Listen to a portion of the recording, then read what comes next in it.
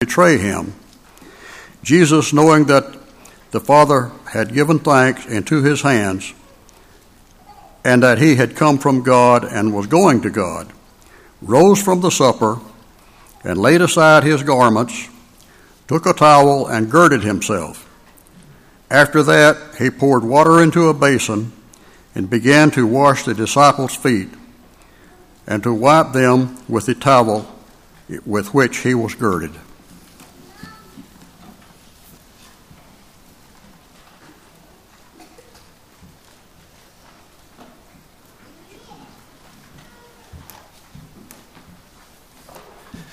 I remember hearing an expression when I was growing up that said, out of sight, out of mind. That expression is pretty self-explanatory. The idea, of course, is that if you don't see a person or maybe even a possession for a period of time, it's very easy to kind of factor that person or thing out of your mental framework. They're no longer on your radar. And I want to assure you that those of you who are watching us online this morning, that you may be out of sight for the present moment, but you are sure not out of mind. And that not only pertains to those of you who are members of this good church, but also for people who are joining us online and have been doing so for a number of weeks and even months now. We want you to know how delighted we are that you are with us. And there's a song that we used to sing, we are one in the Spirit, we're one in the Lord. And I think about that every Sunday morning when I get up here, and I realize that not only do we have a good number here present this morning physically, but people from all over, literally all over the United States who are joining us online. And we welcome you to this worship service this morning. Joe read the crux of what went on in John chapter 13. And let me say that it's easy, I think, to perhaps respond in at least a couple of different ways on that response continuum as we look at this passage. One response is to kind of take it lightly and to say, oh, foot washing, so that's where that came from. And the other is to recognize that what Jesus did in this passage is one of the most impacting things that Jesus ever said or did in all of his personal ministry. And if you're not on that side of the continuum, I hope you will be once we get through with this study this morning. Because I more fully appreciate, I think, the significance of what is taking place in this passage when we understand something of the background. When we appreciate the backstory that has transpired leading up to this time. We have to appreciate, for one thing, that this was the Passover feast. And in fact, it was going to be the very last Passover that our Lord would observe before he went to the cross. Jesus knew that his time had come for him to leave this world and to go back to the Father's right hand. So I just want us to start off our study this morning by appreciating that Jesus knew that it was time for him to leave this world and go back to his place of glory. So this is not just any Passover. It's Jesus' last Passover. It's his last few hours to be with these men that he loved the very most. This is really equivalent to a deathbed scene. And you might think of it in those terms as we walk through this passage this morning. I hope you have your Bible open to John chapter 13 because we're going to be referencing a number of the verses in our text this morning and relating to them and referring to them as we study. It's in that context, then, this kind of deathbed scene that's taking place here, that Jesus and these men are gathered for this holy occasion. And it's the last holy occasion that Jesus would take part in before his death, that we read the last statement of verse 1. A literal translation of John 13:1 would sound like this: having loved his own who were in the world, he now showed them the full extent of his love. He loved them to the utmost. Now, if that hasn't captured your attention yet, I hope that it will. Especially that last phrase, he loved them to the utmost. When you appreciate the kind of relationship that Jesus has developed with these men who are so important to him personally and to his ministry, you have to ask yourself, what's about to happen? What is it that Jesus is going to do to show them the ultimate measure of his love and his devotion and affection for these men? So given the significance of this occasion, what would we expect for Jesus to do? I tell you what we would not expect him to do One of the things he doesn't do, for example, is that we might expect would be some speech making. You know, Jesus could easily have gone around the room. He could have picked out each of those men and said, let me tell you exactly personally what it is about you that I admire and appreciate the very most. And he could have spent some time talking about, as we kind of do in those departing sort of situations where I'm not going to see you now for a long, long time, and let me tell you how much I appreciate you, and here's why. Maybe another possibility is that did not transpire is that Jesus would hand out some mementos or keepsakes. Maybe something that meant a great deal to him that he would be able to hand over to each of these men and say, now, I hope that you will use this now in the ongoing of my ministry in the kingdom of Christ as it is about to be established. And so there's all kinds of ways that we could follow up verse 1 by saying, I think here's what Jesus could have done, and maybe here's what he should have done, but he didn't do any of those things. Please notice very carefully in this text what Jesus does do. The Bible says simply but profoundly. In fact, I think it is profound in its simplicity. What Jesus does do is get down on his knees and wash the disciples' feet. Now, if you haven't read John 13 before, you probably didn't see that coming. But all of us, I assume, in this auditorium, and most of you online have read John 13 at some point in your devotions and in your study, and so you knew what was coming, and you knew that that's exactly what Jesus did. Look at specifically, if you will, at verses 2 through 5. In order to show them the full extent of his love. Now, again, get that as the framework in your mind. The evening meal has already been served. The devil, the Bible actually says quite explicitly, has already prompted Judas Iscariot to betray the Lord. So all of those things are now at work. And Jesus, understanding that the Father had put all things under his feet, that he had come from God, and that he was soon going to be returning to God, he gets up from the meal, he takes off his outer garment, he wraps the towel around his waist, and after that he pours some water into a basin, and he begins to wash the feet of those disciples. And then the Bible says he dried them with the towel that he had wrapped around his waist. Very easy for you to read that and then just move on. But let's think about that for a moment. Isn't that absolutely astounding? That our God would wash between the toes of his disciples. That he would lower himself to that degree to demonstrate to them, remember again the framework of verse 1, to demonstrate to them the full extent of his love. Not speech making, not handing out mementos, getting down on the floor and washing their feet. He gets up from the table. He's willing to take on a task that's so dirty that he has to take his good shirt off so that he doesn't mess it up. In fact, we know from reading other places in Scripture as well as from cultural history that it's such a dirty job that the lowliest servant in the household usually got stuck with that job. If they had guests over, he not only had the responsibility of washing the feet of the proprietor of the house, but all of the guests. And you can imagine that that wasn't a very pleasant task.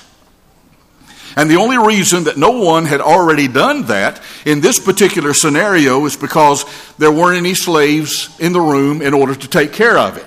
So that kind of implies that when they rented this room, that it did not, it did not include catering service. And it did not include having servants that would come in and do that rather ignominious task. Now watch this very carefully. Jesus Christ is willing to get up from the table and move himself down from a position of superiority, and I think that we would all agree that that's where he was as the Son of God made flesh, to a position of equality, past that to a position of inferiority, to get down on the floor, wash their feet, to show them the full extent of his love. And even though that act was so startling, and in fact, I guess the right word would be appalling, to anyone who knew anything about the cultural sensibilities of that day, you'll notice in the text, it's spelled out for us, it was repugnant to the men who were on the receiving end of this act, to the degree that they begged Jesus not to do it, especially Peter. Please do not wash my feet. But still, it strikes very close to the heart of what Jesus what Jesus realized and wanted them to realize what real love and real service were all about. Now, with that in mind, I want to mention quickly 3 things about this act of service in John chapter 13 that we ought to be able to take and apply to our own lives 2,000 years later. And if we've not been applying this lesson, I hope that we will start today. Number 1, for Jesus, love is service. And you're probably thinking that's not very profound, and you're right, at least on the surface. But we need to understand, again, what verse 1 means in light of what Jesus just did. In order to, remember, to show them the full extent of his love, he loved them to the utmost. How do you show that to these men who have become so dear to him? Again, he washes their feet. Now, I think that we know that cognitively. But it's one of those things that we have to be reminded of. Because it's so very easy, I think, for us to get just caught up in the trappings of religiosity, and we can forget about the importance of simply being there when a foot needs washing, or when a hand needs holding, or when a sink full of dishes need washing. To just be there to do it when the time is right. And that's the reason I think that the Lord told the story over in Luke chapter 10 about the Good Samaritan, don't you? You think about why Jesus related that story, the parable of the Good Samaritan. Remember the man who's lying there in the ditch? He's beaten nearly to death within an inch of his life, and what he needs at that moment is help. He does not need sermons. He does not need pious platitudes. He doesn't even need a stack of get well cards. He needs someone to come down that road, to come around that curve, to see that man's need, and to actually help him in his current situation. That's what he needed most. And anyone who read Luke 10 for the first time, knew nothing about the parable of the Good Samaritan, probably would come to the same conclusion that someone who has a doctorate in biblical studies would come to. That's what the man needed the most. He needed some help. He needed some tangible assistance. And then Jesus spoke of the reaction of the priest and the Levite, who not only neglected their responsibility and awesome opportunity to help this man and to demonstrate what their faith was all about, but the Bible says they actively avoided him. The text says they passed by on the other side. They inconvenienced themselves to cross the road so that they could get away from this man who had a need, so that they would not be inconvenienced. If you don't see the irony of that, I'll see you after services and explain it to you. But they inconvenienced themselves so that they would not be inconvenienced by this man's need. And then Jesus, by contrast, and I thank God, and I'm not being irreverent there, I thank God that he did, then contrast the compassion of that Samaritan who came down the road, saw the exact same situation as did the priest and the Levite, and went over and had compassion on that man and helped him in his present need. And you may remember that when the Lord finished that parable, he then asked the question, and which one was this man's neighbor? And they responded correctly, by the way. And what he's really saying is, which of these men loved the man in the ditch? I think that's what he's asking. Which one of them showed agape love to the man who had been beaten and left in the ditch? And the obvious answer was and still is the one who showed mercy. The one who actually did something in response to the man's need. Now please appreciate that. Because love in the Bible, agape love at least, is something that you do. It is a decision of will that manifests itself then in a tangible action. It is not just an emotion. It is not an affection. It's not a feeling. It is an act that is based upon our sincere desire to seek someone else's highest welfare even above our own. That's what agape love is every time it appears in Scripture. Again, it's not a feeling that you have. It's not seeing a need and then wondering, maybe to yourself or maybe even out loud, why doesn't somebody do something? Have you ever heard that question asked in the light of someone's need? Why doesn't somebody do something? No, it's manifesting spiritual humility and also initiative. Initiative has been defined as doing what's right without having to be told. And I think that's a good working definition. And so having agape love in our hearts And demonstrating agape love in our lives means willing to demonstrate in tangible action my concern for you and my desire to see your best welfare realized. And that's what took place in Luke chapter 10 with the Good Samaritan. But let's take that back and drop it down into John chapter 13 for a moment. That's exactly what Jesus was doing when he got down on the floor, wrapped the towel around his waist, and washed his disciples' feet. So not only to Jesus was love service. That's point number one. Sometimes, secondly, folks, sometimes real love is ordinary service. And we struggle with that. And let me explain why. The Lord wanted us to know here in John 13 that true love, biblically defined, is not just a willingness to take up the towel and serve others when the need arises, but it's ordinary service that may not win us a lot of acclaim. It may not get our names in the headline of the local newspaper, might not even get us mentioned in the church bulletin. See, I think part of that problem and that challenge for each of us in doing what Jesus did in John chapter 13, replicating that act, maybe not in physically washing someone's feet. I can imagine some scenarios where that very act would be necessary. But I mean in every area of life, when we as God's people see a need in someone's life, are we the ones willing to step up and say, I am going to do everything I can to meet that need? You see, to Jesus, that's what real love is all about. But sometimes it's just ordinary service. And the challenge lies, I think, in the problem is that we are drawn to heroic acts of service, aren't we? That do make the headlines, that do get written up in Reader's Digest and Everyday Heroes section and those kinds of things. I mean, we hear stories like the little 8-year-old girl who woke up one morning in the middle of the night to the smell of smoke and hearing the smoke alarms going off. And to boil that story down, she went into her baby sister's room and picked her up and carried her out of the room and started down the steps. Problem was, the steps were already engulfed in flame. But she ran through that wall of flame, down those steps and out into the yard.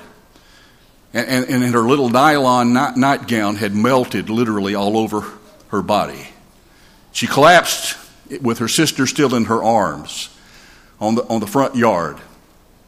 Her parents had perished in the flames. But I'm just sharing that to let you know that when we read those kinds of stories, we go, man, that's love.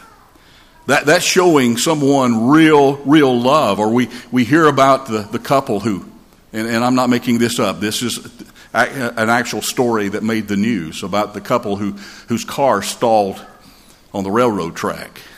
And I think I've told you this story before, but the problem was they didn't get out of the car when the train started coming because they had a baby in a baby seat in the back seat. So they're working over the back of the front seat trying to extricate their baby.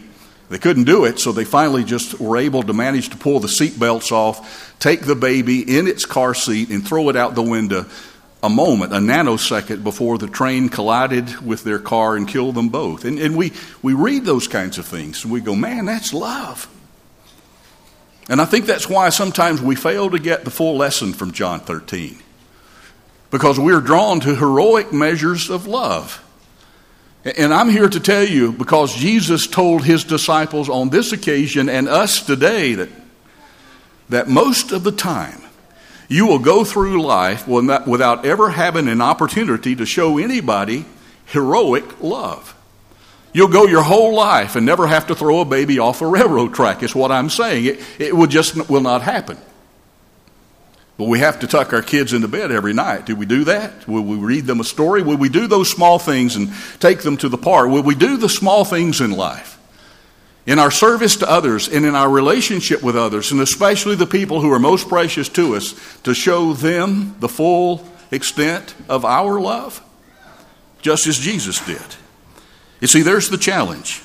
And we have opportunities to show this world what a true Christian love is to God and to the people around us. But again, not in a way that's going to win us a lot of acclaim. And it won't get you written up again in the Reader's Digest. It probably won't even get you in the Montgomery Advertiser in the public service profile section. So it's so easy to look for those heroic opportunities to show our love to people and maybe, in the back of our minds, get a little recognition at the same time. That we don't notice the little situations that come and go in which we could love others in a very real and in a very biblical way. And love just as fully and completely as Jesus did here in John 13. Now, before we start pointing fingers at other people, let me say that there is a guy in the New Testament that we know of as Simon Peter, I think really struggled with learning that lesson, don't you? Because you know Peter's track record. You know how impetuous Peter was, and when the other apostles were reluctant to say anything, Peter never was. In fact, I heard in a Bible class one time that Peter was the only guy in the Bible who just opened his mouth long enough to change feet. And that's true sometimes. And when it comes crunch time, when Jesus is about to die, and that's where we are in John 13. Again, remember, this is the last holy act. This is the last Passover that Jesus will observe before he goes to the cross.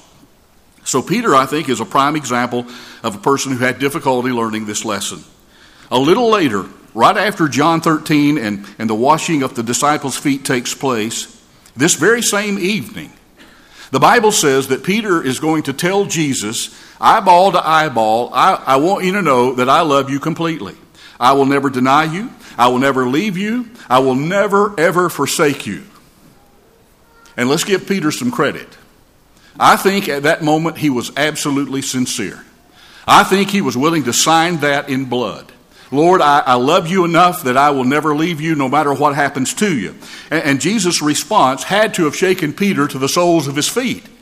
And you remember what that response was. He said, no, you're going to deny me 3 times before the sun comes up and before the rooster crows.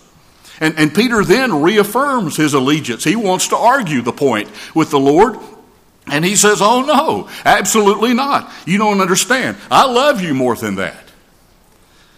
And so he leaves Jesus' presence at that point. And what is Peter looking for? Here's what I think.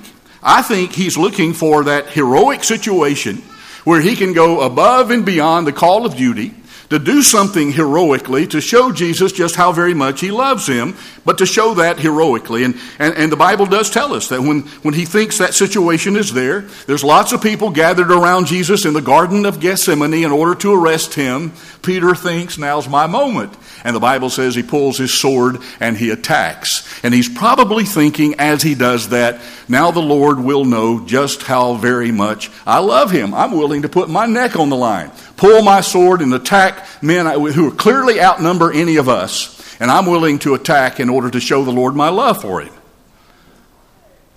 So all of that takes place. And you remember how Jesus responded to that. He who lives of the sword will die of the sword. Put your sword away. That's not the kind of help I need right now, Peter. A couple of hours later, the Bible says that Peter is warming his hands built by the enemies, by the fire that was built by the enemies of Jesus. And while he's warming his hands by the enemy's fire, somebody comes along and says, hey, aren't you one of them? Aren't you one of his number?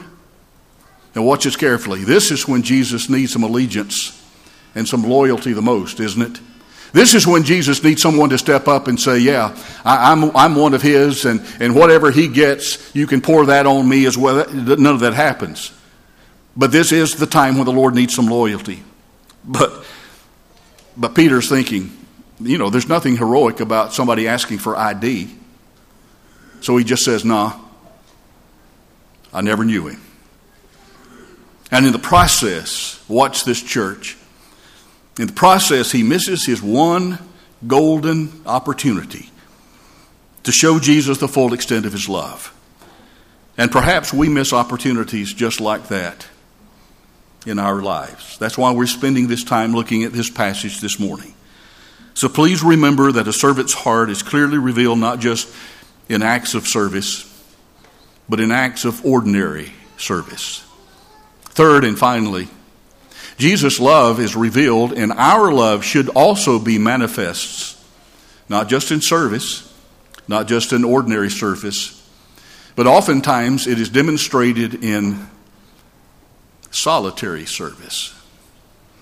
Back to our text. Have you ever thought about why Jesus had the opportunity in the first place to wash his disciples' feet? Look at verse 2. It clearly states, and supper having ended. Some translations actually say supper having been ended, but it all means the same thing. That is, they'd already finished eating. And guess what? You're supposed to have your feet washed before the meal ever starts. So there's already a social faux pas taking place here. We're way behind in the foot washing thing. And so supper has ended. How did it come to be? And that's what I want to know when I read this text, that all of these men who had never demonstrated any reluctance in their respective occupation, remember most of these were blue-collar workers, common laborers, fishermen, carpenters, whatever. And they'd never demonstrated any reluctance in getting their hands dirty, all of a sudden here sat down with dirty feet, which was incredibly rude in that culture for at least two reasons. Number one, most people wore open sandals, and they walked almost everywhere they went. In an arid region, that meant, guess what? Your feet got mighty dirty. And secondly, when you sat down with others for a meal, you did not sit down at a table on a chair like we do today, but the table was about knee high. And people would recline and lean on one elbow, and they would recline around the table. Guess what? If your feet have not been washed, your dirty, stinky feet are in somebody else's face. No wonder it was considered to be rude. And yet the supper having been ended, and everybody around that table has dirty, stinky feet.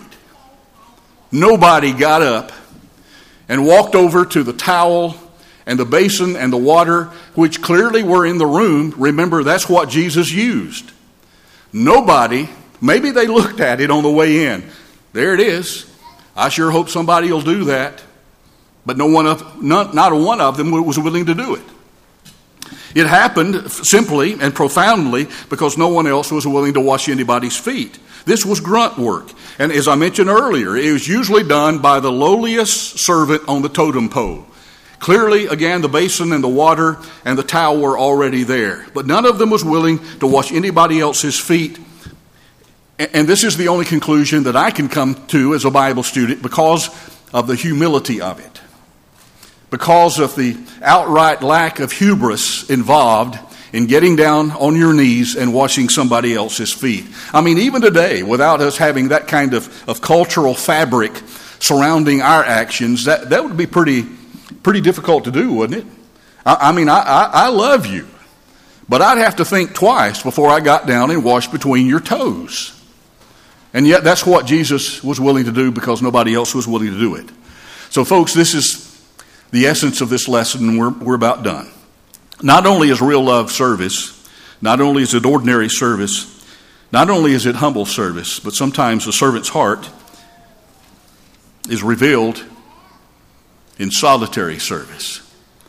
Sometimes you'll be called upon to do the loving thing when nobody else in the room is willing to do it. Sometimes in our homes we'll be called upon to be the one that bends, the one that humbles oneself, the one that is sacrificial in that relationship. When nobody else, the wife, the husband, the kids, nobody else is willing to do it. Sometimes in God's church, His forever family, we're called upon to be the one that's willing to step back and not prefer our own interests, but to look to the interests of those around us. And all of those commands that are sprinkled throughout the New Testament inspired letters about how to get along in congregations, when nobody else is willing to do it, we are called upon to be the one who's willing to serve, not just in ordinary service, but oftentimes in solitary service. And you can look around the room all you want to and wait for somebody else to take the initiative, and it won't happen because they're waiting on you. Are you the one who has a servant's heart? Are you the one that's willing to say, I'm not waiting for anybody else? Because God has already in the flesh demonstrated to me what I ought to do in this situation, whether we're talking about on campus, whether we're talking about in a classroom somewhere, whether we're talking about here at church or at home or in a work relationship, any situation where we're called upon to serve someone else. It's so difficult to do that, to step forward when nobody else is willing to do it. And that may be the time, folks, and I'll just be absolutely frank with you, when it is hardest to love more than any other time when nobody else is willing to do it. Jesus does something in this passage that's mighty powerful. In a room full of people unwilling to serve, he serves. Now, here's one last thought. I think Matthew 25 is in the Bible for a tremendously wise reason, because it bears out the importance of these routine, day-to-day acts of service. You know the passage. It is judgment scene that Jesus is describing there in Matthew 25. And here's the time when the sheep are actually being separated from the goats. It is crunch time. This is the time when you're either going to hear, "Well done, good and faithful servant," or you're going to be condemned to eternity with all those who work for Satan. And what's the standard of judgment in Matthew 25 that Jesus is using? It's very clear. Jesus said, "I was hungry and you did not feed me. I was without clothing and you did not help me out. I was lonely in prison. You never came to see me one single time. I was dying of thirst and you did not offer me even a drink of water." Not a thing there about any heroic act, is there? Now, all the situations talked about in Matthew 25 come up, and I hope that we notice this. If you have to write it down, please do that. All of those situations that Jesus talked about in Matthew 25 come up in the day-to-day routine of living. And did you notice how shocked the people are when Jesus relates the standard of judgment and what it's going to be in the day of judgment?